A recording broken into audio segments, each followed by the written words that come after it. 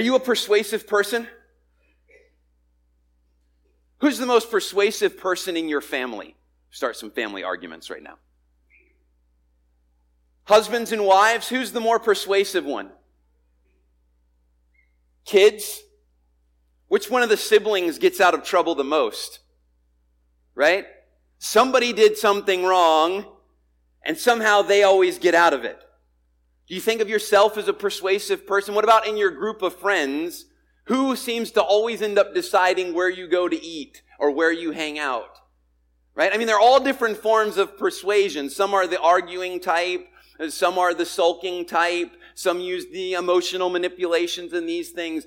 Persuasion is a powerful thing we're confronted with all of the time. And in our passage this morning, as I already mentioned, I know it was a long text, but it's so important to read the entire thing, because the bulk of this text is a sermon from the Apostle Paul there in this synagogue in Pisidian Antioch. And what we see Paul doing is masterfully using persuasion with compassion to seek to explain, to declare as clearly as possible the fulfillment of all God's promises in the Old Testament in the person of Christ. Well, before we get there, we need to see, how do we get there? How do Paul and Barnabas end up in Pisidian Antioch? And that's really where our text begins. And so, right initially, as we look at this text, we start in verse 13. And as Mike mentioned, they are on this journey where they've been sent out from the church in Antioch. They've traveled to Cyprus and gone from the east coast of Cyprus to the west coast of Cyprus. And in verse 13, we find it says, "Now Paul and his companions." Now, right from the beginning, I'm going to say this. I think the way that Paul and Barnabas get to Pisidian Antioch is because they practice a spirit-dependent, flexible persistence.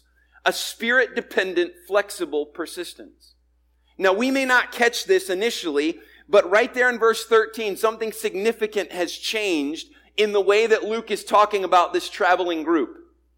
Up to this point, Barnabas has been, as it were, the leader, and he's at least been primary in things. He shows up first in the book of Acts. Barnabas is there in the church in Jerusalem. He's selling things and giving it to the church. Barnabas is the one who's the intermediary, if you will, between Paul after he's converted and the apostles in Jerusalem, so that Barnabas is the one who connects them. Barnabas is the one who was originally sent by Jerusalem to the church in Antioch, and it's Barnabas who goes and gets Saul. At the beginning of chapter 13, when we have this list of the prophets and teachers in Antioch, guess whose name shows up first? Barnabas. And guess whose name is dead last? Saul. And throughout the passage we were in last week, it's always Barnabas and Saul. Barnabas and Saul. And now all of a sudden, as we come after this encounter with Bar-Jesus, do you remember that? And Paphos, this magician, this Jewish false prophet. And Paul is the one who steps up. And through Paul, God performs this miracle of judgment. Now there's this change in verse 13. And it says, Paul, and we don't even get Barnabas, we just get and companions. And they set sail from Paphos and came to Perga in Pamphylia. So they leave the island of Cyprus and sail upward towards what's modern-day Turkey. And it tells us at the end of verse 13, something else significant has happened. John left them and returned to Jerusalem. Now, there's a lot of speculation about why John left. Some say that maybe there was sickness that hit them while they were there in Perga. Perga is at sea level, and there's some indication of that. Galatians chapter 4, that perhaps Paul and maybe the rest of the group got sick while they were there, and maybe John Mark decided that was enough for him, then he packed his bags. It may have been this transition that Luke seems to be hinting about, in this change in leadership. And John Mark wasn't too excited that Paul's now taking the leadership position, it seems, in this team. And so maybe that's the reason he leaves. We're not told, but we do know by the time we get to chapter 15 that this tension, whatever happened here, was significant enough that when Paul and Barnabas are talking about going back and visiting the churches again, they're willing to part ways over the notion of whether or not John Mark should go with them. So whatever's happening is pretty significant. So we've got this situation where leadership has changed. That can be challenging. We've got the assistant who was there coming along with them. He's left. And not only does he go back to Antioch, notice he goes all the way back to Jerusalem. Verse 14 says, but they went from Perga and came to Antioch in Pisidia. Now, that doesn't seem super exciting. It just seems like we're listing places. But if you look at the maps in the back of your Bible, you would see that there are a lot of significant towns and cities that Paul and Barnabas could have gone to other than going to Pisidian Antioch. And one of the questions that scholars ask and commentators ask is, why in the world do they go to Pisidian Antioch? Well, one of the thoughts is that perhaps if they were sick and Perga is at sea level, Pisidian Antioch is 3,600 feet above sea level. And so maybe the fresh air was helpful to Paul and Barnabas if they were sick. Some, and what I think maybe is a little more convincing case, is that this has to do with the relationship that they gained with Sergius Paulus, the proconsul, there on the island of Cyprus. History tells us that Sergius Paulus had relatives in this area, in this region around Pisidian Antioch, which is labeled Pisidian Antioch because there were 16 Antiochs. So you got to kind of distinguish which Antioch you're talking about. That possibly it was through this relationship with Sergius Paulus, who it seems in verse 12 comes to faith in Christ, that perhaps he said to Paul and Barnabas, listen, go tell my family about this. And perhaps he even sent them with letters telling his family who they were and to welcome and to care for these traveling preachers. And so Paul and Barnabas take that as a means of saying, okay, this is where we're going to go. We're going to go from Perga. We're going to go on to Pisidian Antioch. Some people, as they look at this first missionary journey of Paul and Barnabas and the second and on from there, they see strategy everywhere. They kind of picture Paul in particular as this master strategist, able to see around every corner, and every step is thoroughly and completely planned out, and he knows exactly what he's doing all along the way.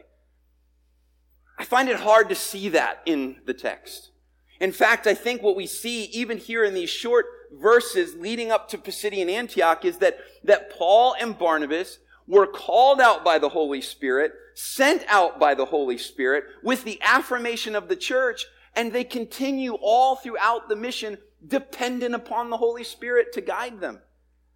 Now, I don't want you to have a picture in your mind that they're just wandering around looking at every blade of grass and every way that the wind is blowing and going, what's the Spirit trying to tell me? No, that's not what they're doing. They know what their mission is because that's fixed. They know what their message is because that's fixed. The message is the good news about Jesus Christ. And the mission is to go and declare that to people who have not heard and to plant churches in these areas. Apart from that, they trusting in the sovereign hand of God who's guiding them, guiding the circumstances of their life, guiding the people that come across their paths to direct them and guide them as to where they should go. And so whether it was through sickness or whether it was through a contact with Sergius Paulus, this Spirit-dependent, flexible persistence has them to arrive where? In Pisidian Antioch. I know that may seem like a small thing, but it is incredibly encouraging to me when I consider, and as you read through the book of Acts, that you see this. There's this persistence. There are some difficult things that are already happening here, but they don't give up. They continue on. They've been called. They've been sent out. They're persistent. But sometimes we can think about persistence as only being very rigid. Right? Persistent things have to be like a mountain or a rock or iron or metal or something like that. But at the same time we see this persistence, we see this flexibility. And all of that is, of course, dependent upon God's Spirit as He works. When I was thinking about this, I thought about a while back. I think it was maybe the first time that John and Rachel, who are missionaries we support here at our church, came to our missions conference when they were transitioning to their ministry in downtown Atlanta or in the Atlanta area. And I remember them giving a report, and they put this stuff up on this screen, and it kind of looked at the end like a mess. There were like lines going every which way. And what they were saying is, so we know what our mission is. And of course, we know what our message is. They wanted to impact international students in the neighborhood where they lived there in Atlanta with the gospel of Jesus Christ. So they knew what their mission and their message was, but they were all over the place trying to figure out how did they get this thing started, right? And so up on the screen, they had, well, we had this contact and we thought it was going to be great. Yeah, that turned out to be nothing. So then we went over here and we met with these people over here and we didn't think that was going to be anything. And a huge door opened up for us to minister. And so we're pursuing that and it's fantastic. What they were demonstrating was exactly what I'm trying to bring to us and what I think we see in Paul and Barnabas here. They were practicing a spirit-dependent, flexible persistence. I know I made a toy reference last week, but I'm going to do it again this week. This is even an older toy. Some of you probably don't even know this toy. Do you remember Stretch Armstrong? Do you remember that toy? When we think of persistence, again, we can think of something that's incredibly rigid. If I'm going to persist, if I'm going to endure, if I'm going to stand firm, I've got to be an immovable rock. Well, certainly we will see this, obviously, as Paul preaches, the message is he will not compromise that. And the mission, they will not compromise on. They didn't choose the mission. God chose the mission. And he called them. So those things they aren't going to shift on. But what we consistently see them doing in their spirit dependence is being flexibly persistent. Flexibly persistent. Brothers and sisters, be encouraged this morning that the things that are happening in your life, the neighbors that you have, the classmates that you have, the coworkers that you have, it's not an accident. The Spirit of God is working in your life. He is directing and guiding you. He has placed inside of each one of us who are believers the Spirit of God, and He has given to us this glorious message of the gospel of Jesus Christ. And He is calling us to be Spirit-dependent and flexibly persistent as we walk through our lives. And the glorious thing is, just like that example of the shirts, we have this opportunity then as we move throughout our days, as we move throughout our jobs, as we move throughout our sports teams and our schools and all of these networks that we have this wonderful opportunity to be watching and searching and looking for how the Spirit of God is working and directing us, so that we might find opportunities to declare this wonderful message about Christ. The book of Proverbs talks about this. Proverbs 16 verse 9 says, "The heart of man plans his ways, but the Lord establishes his steps." We plan, no problem with planning, but we're trusting the hand of God that He's working. He's working. And so we want to practice this spirit-dependent, flexible persistence. Well, that leads Paul and Barnabas to the synagogue on the Sabbath day in Pisidian Antioch. It's likely that Paul and Barnabas had already met with the synagogue leaders, and so they're arriving this day. It's not like they just show up out of nowhere. They arrive, and as best we know, we don't know a whole lot about how things went in the synagogue at this time. A little bit later, we have better historical records, but they read from the law and the prophets, and then these synagogue leaders turn to Paul and Barnabas, and they say to them, if you have a word of encouragement, please give it. Right? Have you ever asked somebody, the wrong person, the right question? You ever done that? You asked a history buff about a history question, and then you're just locked in for the next 2 hours? Right? You ask somebody who loves technology about technology, and 2 seconds in, you're like, I have no clue what we're talking about. Right?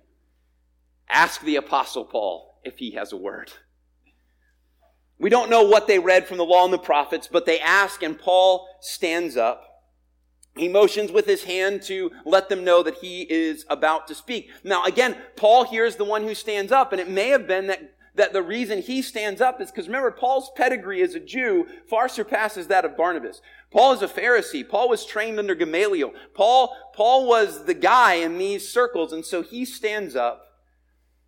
And he lays out this incredible message. And part of the reason we read this entire message, and we're having a sermon mostly about a sermon, is because what we see over and over again throughout the book of Acts is it will say Paul and Barnabas went to the synagogue and they preached the gospel.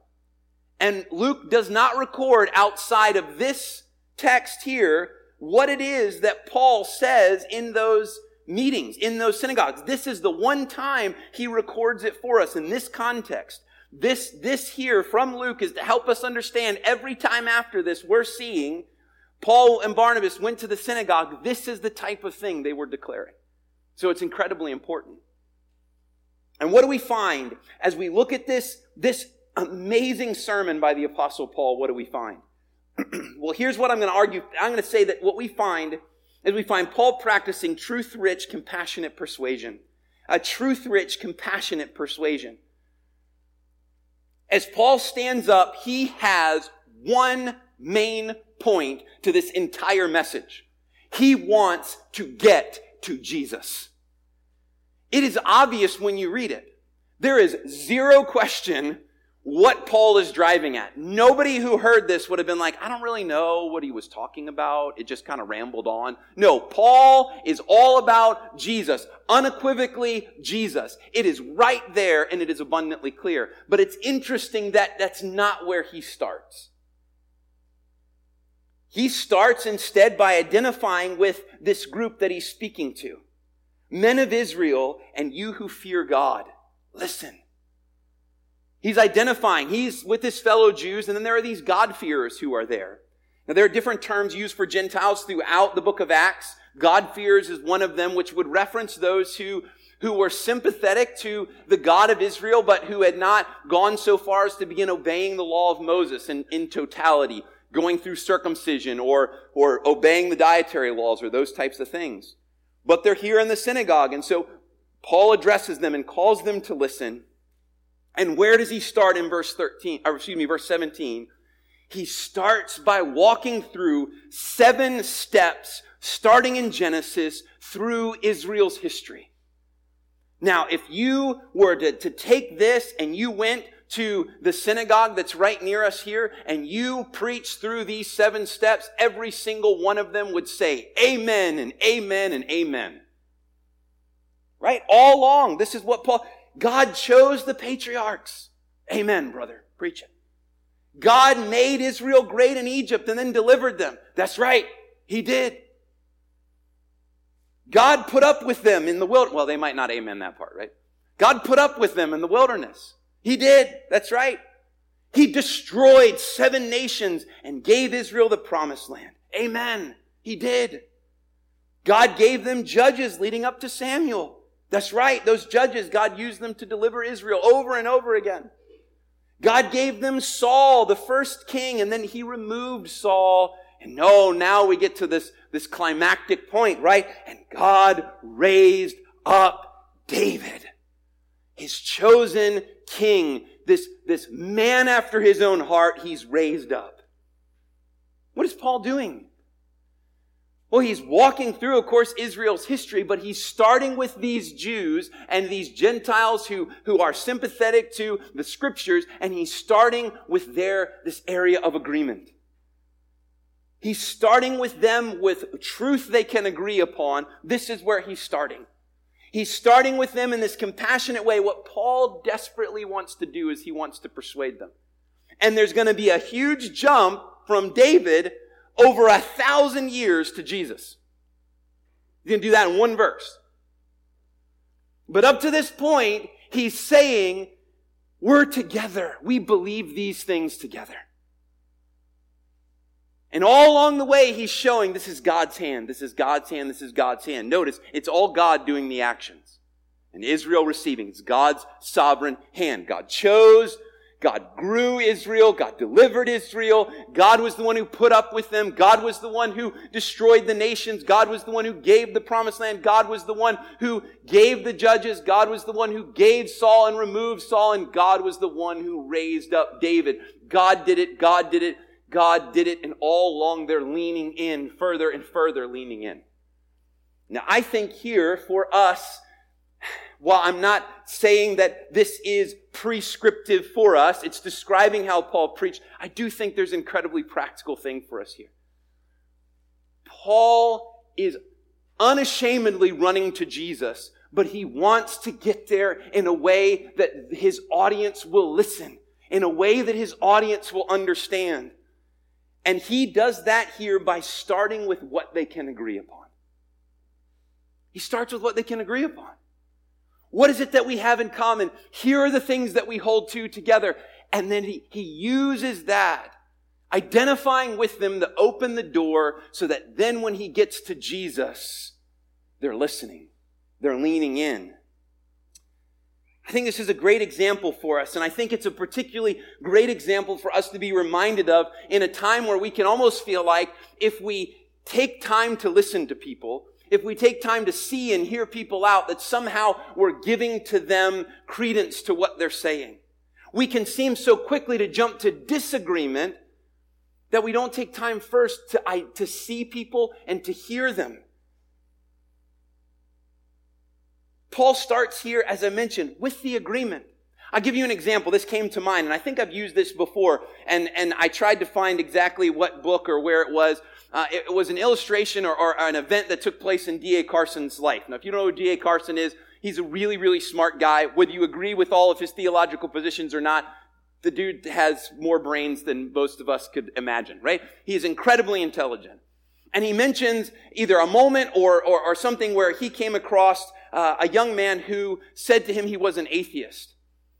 And I'm thinking in that moment, D.A. Carson is so smart, he could have run that guy through. I mean, he could have argued him up one side, down the other, and just totally embarrassed this guy. That's not what he did. Instead, he said he's found it way more impactful to ask, well, tell me, what God is it you don't believe in? He said more times than not, if they'll explain what God they don't believe in, then he can affirm when they're done, guess what? I don't believe in that God either. Let me tell you the God I do believe in. And it opens up an opportunity to share the gospel. Paul here is unashamedly running to Christ. No one can read this sermon and say that Paul is squishy or trying to evade he's not doing a bait and switch thing. No, but Paul wants these brothers in Christ, these Jewish brothers to hear the message about Jesus. And I think he's probably even remembering his own heart, how hard his own heart was. If he had showed up at the synagogue one day and some random preacher showed up and started right off with Jesus, Paul would have been gone. Or maybe Paul would have been dragging the guy out to prison. So what is Paul doing? He's doing everything possible to compassionately persuade. There are different types of persuasion. There's manipulative persuasion, right? There's persuasion that's incredibly selfish and it's wrong. But there is also incredibly good, compassionate persuasion. Persuasion of a mother trying to persuade a child to obedience. Right? There's the persuasion that we see all through the book of Proverbs. A father who's calling to his son, oh, please, son, please, please, please, please, please. Listen, son, listen. The treasures of wisdom are way, way better. Pursue those, please. Whatever words I can find, let me persuade you to walk the paths of wisdom. That's compassionate, gracious persuasion, and that's what Paul's doing here. I'm going to start with where we identify. We're 7 steps through Israel's history, all the way here to King David. And then what happens? Well, we get to King David, and as they're leaning in now, as they're listening, what does Paul say? In verse 23, of this man's offspring, meaning David, God has brought to Israel a Savior. Now, automatically, the ears are going to be up because Paul used the past tense. God has brought. It's already happened. God has brought a Savior, Jesus, as He promised. Now, if there were amens up to that point, I just want you to understand at that moment you could have probably heard a pin drop in that place.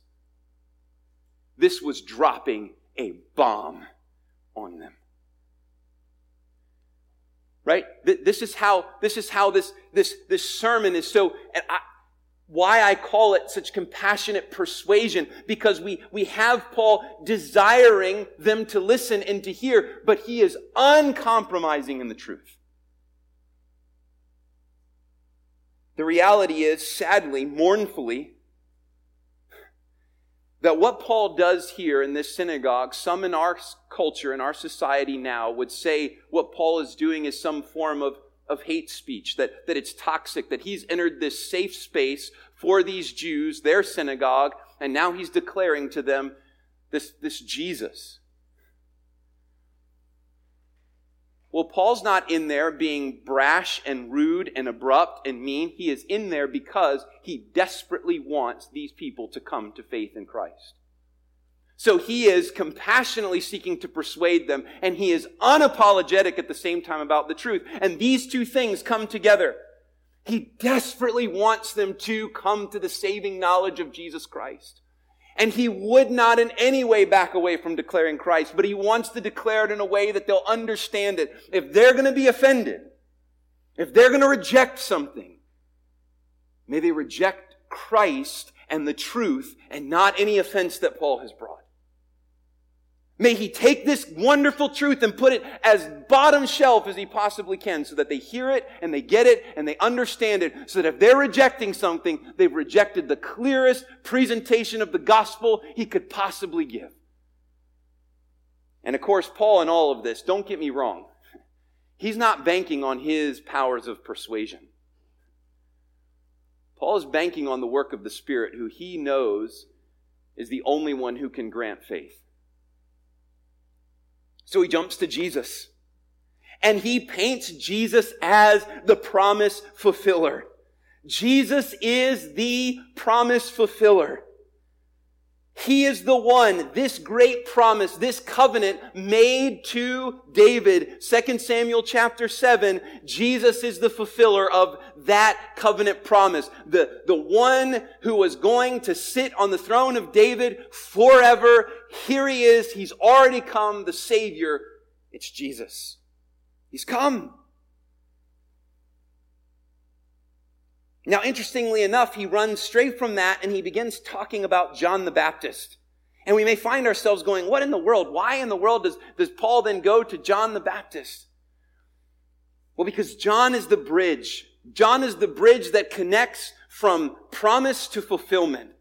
Right? He's the last of these great prophets who jumps from, it's the Messiah is coming, and John is this bridge that says, basically, at first, the Messiah is coming, and then what does he end up saying? Behold, the Lamb of God who takes away the sins of the world. Right? He's the one. And he declares to all Israel, as Paul says in this sermon, to all Israel their need to repent, to be prepared for the coming of the Messiah. He's coming. He's coming. And this great prophet, who Jesus said was the greatest of prophets born of women, what does he say?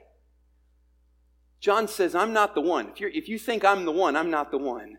And then he says this incredibly powerful thing in Jewish culture. He says, listen, I'm not even worthy to untie his sandals. Now that would have hit hard with them, because in Jewish culture, it was seen as an improper thing to ask even your slave to untie your sandals. You could ask them to wash your feet, but it was beneath even a slave to say to them, untie my sandals and wash my feet. And so John is saying, you would ask if I'm the one? Let me tell you how unworthy I am and how supremely worthy he is. I'm not even worthy to untie his sandals. That's how superior he is. That's how great he is. Paul then appeals again in verse 26. Brothers, sons of the family of Abraham, and those among you who fear God, to us has been sent the message of this salvation. That to us is emphatic. He puts it forward to say, it's come to us, it's coming to you right now. Christ has come, and this message is coming to you about Christ. Those who lived in Jerusalem, what did they do? The rulers there, what did they do? They rejected him, but he's saying, don't misunderstand their rejection of Jesus. Because in their rejection, what was actually happening? In their rejection, God was further fulfilling all that had been written. In their rejection, even though he was innocent and had done nothing worthy of death, in their rejection, God was fulfilling all that was written. And what happens to him? He dies, and Paul makes clear here that he's taken down from the tree and he's laid into the tomb. Why go through all of that? To highlight the fact that Christ really died. He really died. He was rejected. He wasn't deserving of death, but he was crucified and he was buried. Verse 30, but God raised him. Now Paul is using a play on words here because he uses the same Greek word there as he used with David. God raised up David. Right? David wasn't looking to be king. God raised him up. And now he's putting a different meaning to raised up, but he's showing this in the same way that you are amening and affirming God's raising up of David as a man after his own heart. Oh, there's a greater king that God raised up in an even more significant way. He raised him up from the dead. And for many days he appeared to those who had come up with him from Galilee to Jerusalem, who are now his witnesses to the people. We saw it with our own eyes, and we bring you the good news that God has promised to the fathers. This he has fulfilled to us, their children, by raising Jesus. Jesus is raised. So now Paul begins to back that up. What does that mean? And so what does he do? He jumps to Psalm chapter 2. In Psalm chapter 2, you have this, the nations are mocking at the king, Israel's king that God has set up. And God says, it doesn't matter if they mock, I will make my anointed to stand. And in Christ's incarnation and supremely in his resurrection, what does it prove? It proves that he is the unique Son of God. You are my son, today I have begotten you. That just like it proved that God had raised up David, now a greater one has come along, Jesus Christ, and it's been affirmed and is being raised from the dead. He is indeed this chosen son, a unique relationship with God the Father. He continues on and he says, as for the fact that he raised him from the dead, no more to return to corruption, he has spoken. I will give you the holy and sure blessing of David. We read from this in Isaiah 55, where God calls to his people and says, as this promise is fulfilled to David, the blessings are going to overflow to his people. Therefore, verse 35 says, therefore he says also in another psalm, you will not let your Holy One see corruption. Now this may sound familiar because Peter harped on this in his sermon at the day of Pentecost. He used this same passage, and so Paul begins to pull this out. For David, after he had served the purpose of God in his own generation, fell asleep and was laid with his fathers and saw corruption. But he whom God raised up did not see corruption. So here, this Jesus whom God has brought, he's just like David. He served his purpose. He fell asleep. He was laid with his fathers. But that's where the comparisons end, because David underwent decay. His body is still decaying in the tomb, but God raised up Jesus. Now, I don't know what the setting was like at that moment. I don't know if people were grumbling and complaining, or if they were just sitting there in stunned silence to hear what Paul is communicating to them. But Paul has laid all of this out, seeking to help them to understand that Jesus Christ is the promise fulfiller. That the Old Testament is running to this Jesus who has come. And despite what you might think his crucifixion points to, it doesn't point to his failure. It doesn't point to the fact that he's a fraud. It actually points to the fact that he's fulfilled all that was written in Scripture. And the supreme testimony Paul is pleading is that he was raised from the dead, and we are witnesses of that. And we're declaring it to you that he is the Son of God, testified to in the resurrection, that he is the seed to come from David. While David saw corruption, Christ will not, that through him resurrection life is available to all who believe. And now he comes to his application. This is what he's been driving to. Verse 38, let it be known to you, therefore, brothers. This is one of the only imperatives here. Up to this point, he wants them to hear. He wants them to understand. Now the imperative, know this, let it be known, let this sink into you. Understand this, brothers, that through this man forgiveness of sins is proclaimed to you. And by him, everyone who believes is freed from everything from which you could not be freed by the law of Moses. Now, I don't know why the ESV chooses to translate the word there, freed. The word that's used there is the word justification. It's justified. By him, everyone who believes is justified from everything from which you could not be justified by the law of Moses. He's looking at his fellow Jews and these God-fearers, and he's saying to them, all of this that I'm declaring to you about Christ, and the reason that his resurrection, his death and resurrection is so important, is that because he's died and he's risen, now here's this glorious message. I declare to you, forgiveness of sins is available through Christ. All that you could not attain through the law of Moses is now available to you by grace through faith in Christ. You could not be justified under the law of Moses. You could never live up to it. It was God's righteous, perfect standard, but you could never achieve it. And the law could not give you the ability to achieve it. It stood there. It stood there fixed, a righteous standard that no one could achieve. No one could live up to. Imagine those Jews sitting there in that synagogue. What was one of the reasons they were there in that synagogue listening to the law and the prophets being read? Because they were desperate to achieve the standard of the law of Moses. And every single one of them knew they were failing. Every single one of them knew they weren't measuring up. And Paul comes in with this glorious message that God has sent his Messiah to fulfill all that was written by the law and the prophets. That the law itself testifies to Jesus. It tutors us. It pushes us to our need for a Savior, and he's come. And this beautiful, simple phrase, he uses a present active participle and a aorist passive. I know that fires you up. For all who are believing,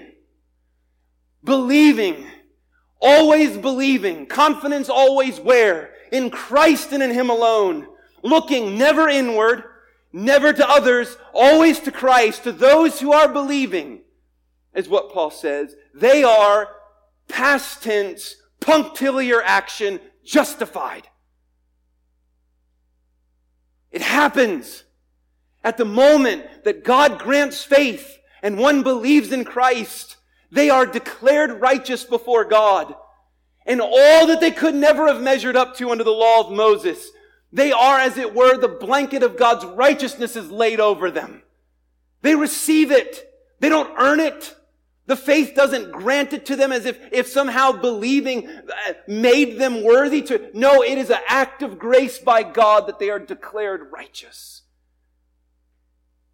What an incredible message Paul preaches to them. I can only imagine how desperate he is in that moment for them to hear, to really let this sink into them.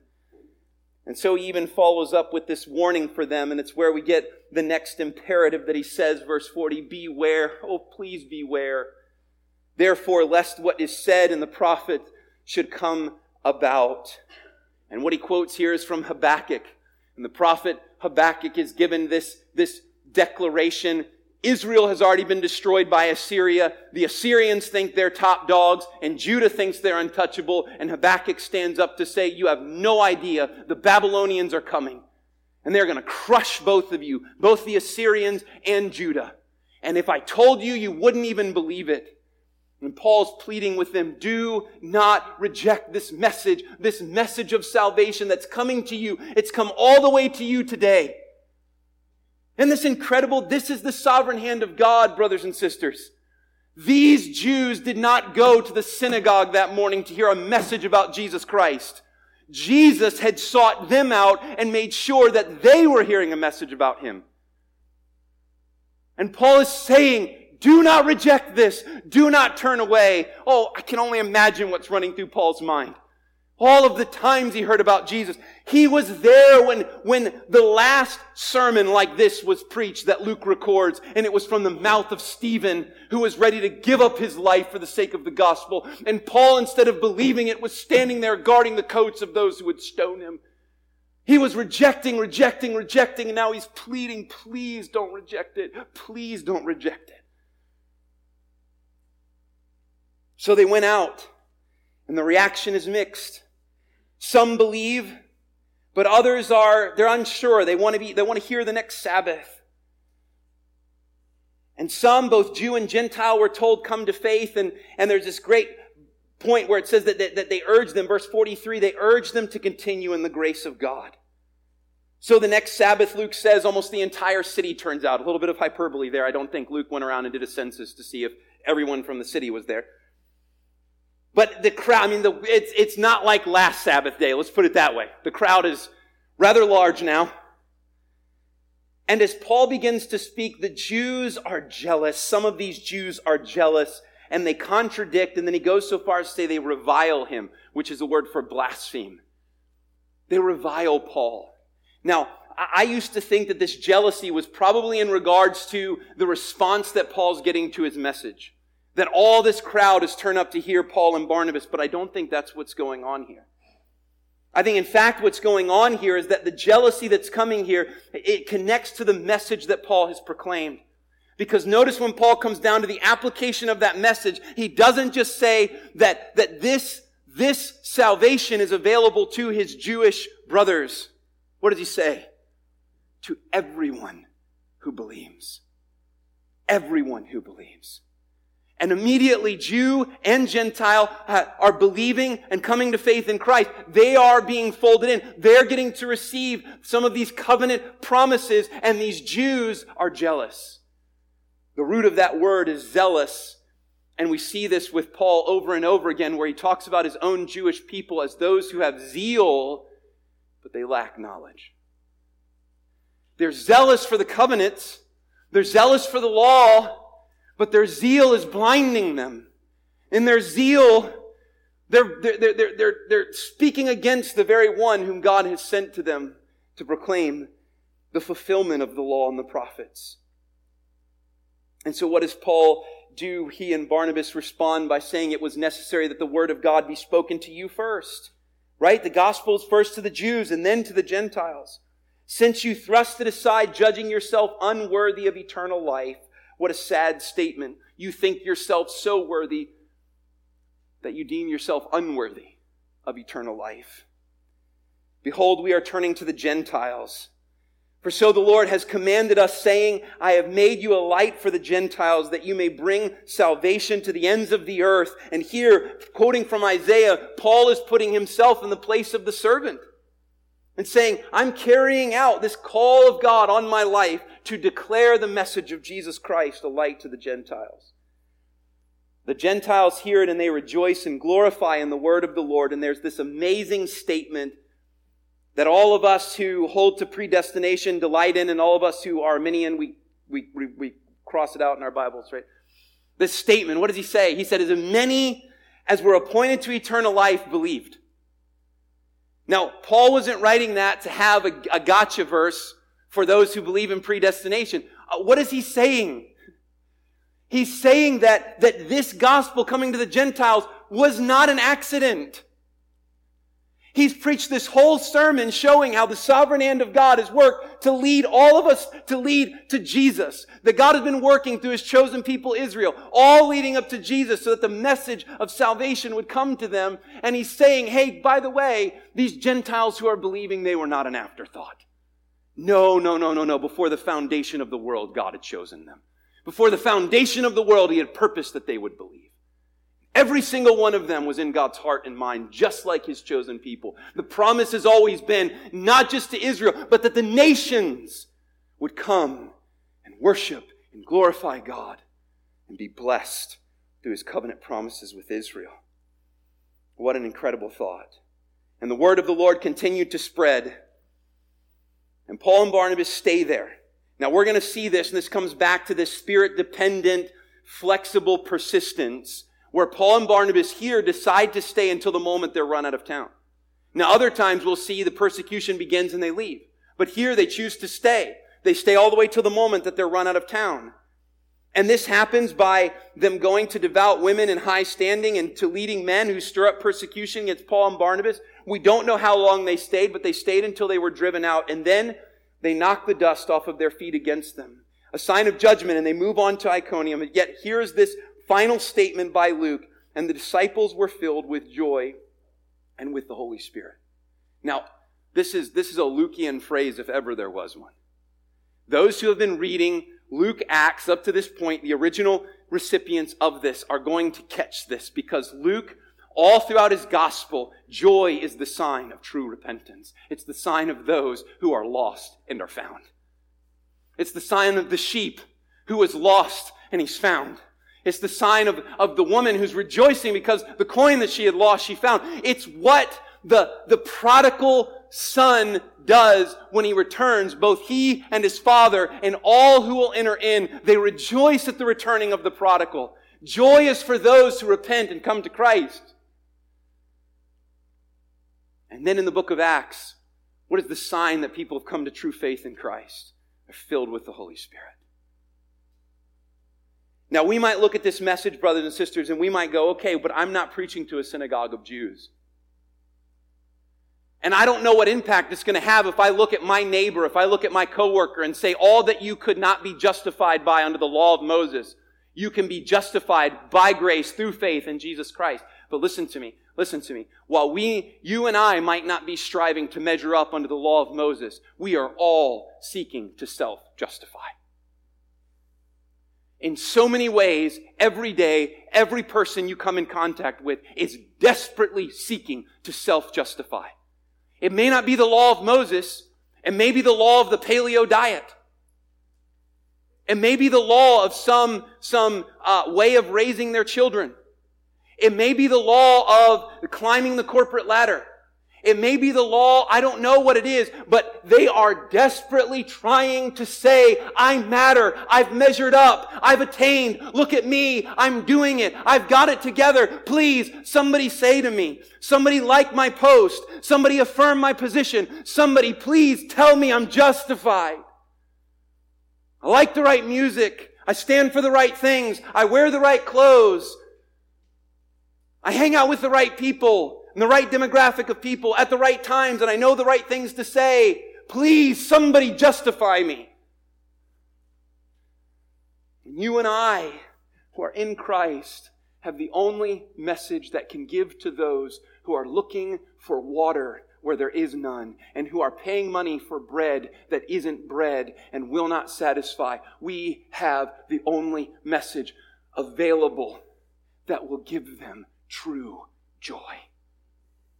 We have the only message that can come to them and say, cease striving, for it has all been done. And by grace through faith in Christ, you can be justified. Brothers and sisters, proclaim the promise-fulfilling, justifying Jesus.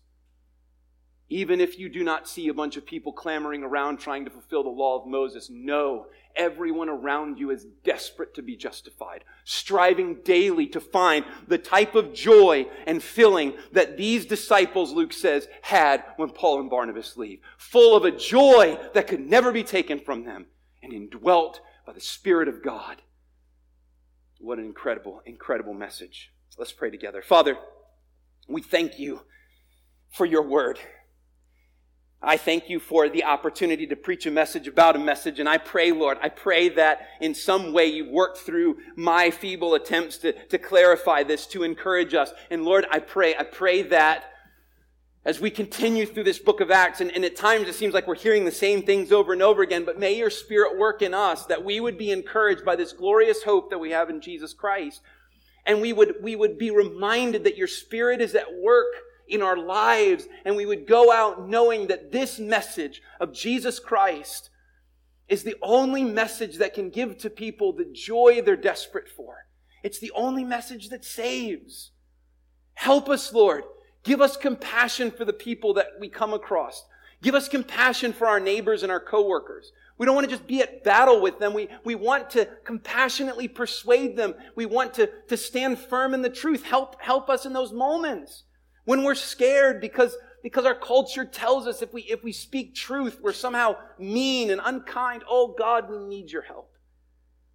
Different context, maybe, perhaps, but these were the same things that Paul and Barnabas are facing, Lord, and your Spirit empowered them, and boldly they proclaim the gospel with compassion. And I pray that you would raise us up to do the same, believing that your Spirit is at work, knowing that there are those you're going to bring across our paths who are desperately seeking to be justified and trying all kinds of things, and on the inside they're dying because they're running to that which is not water and trying to drink.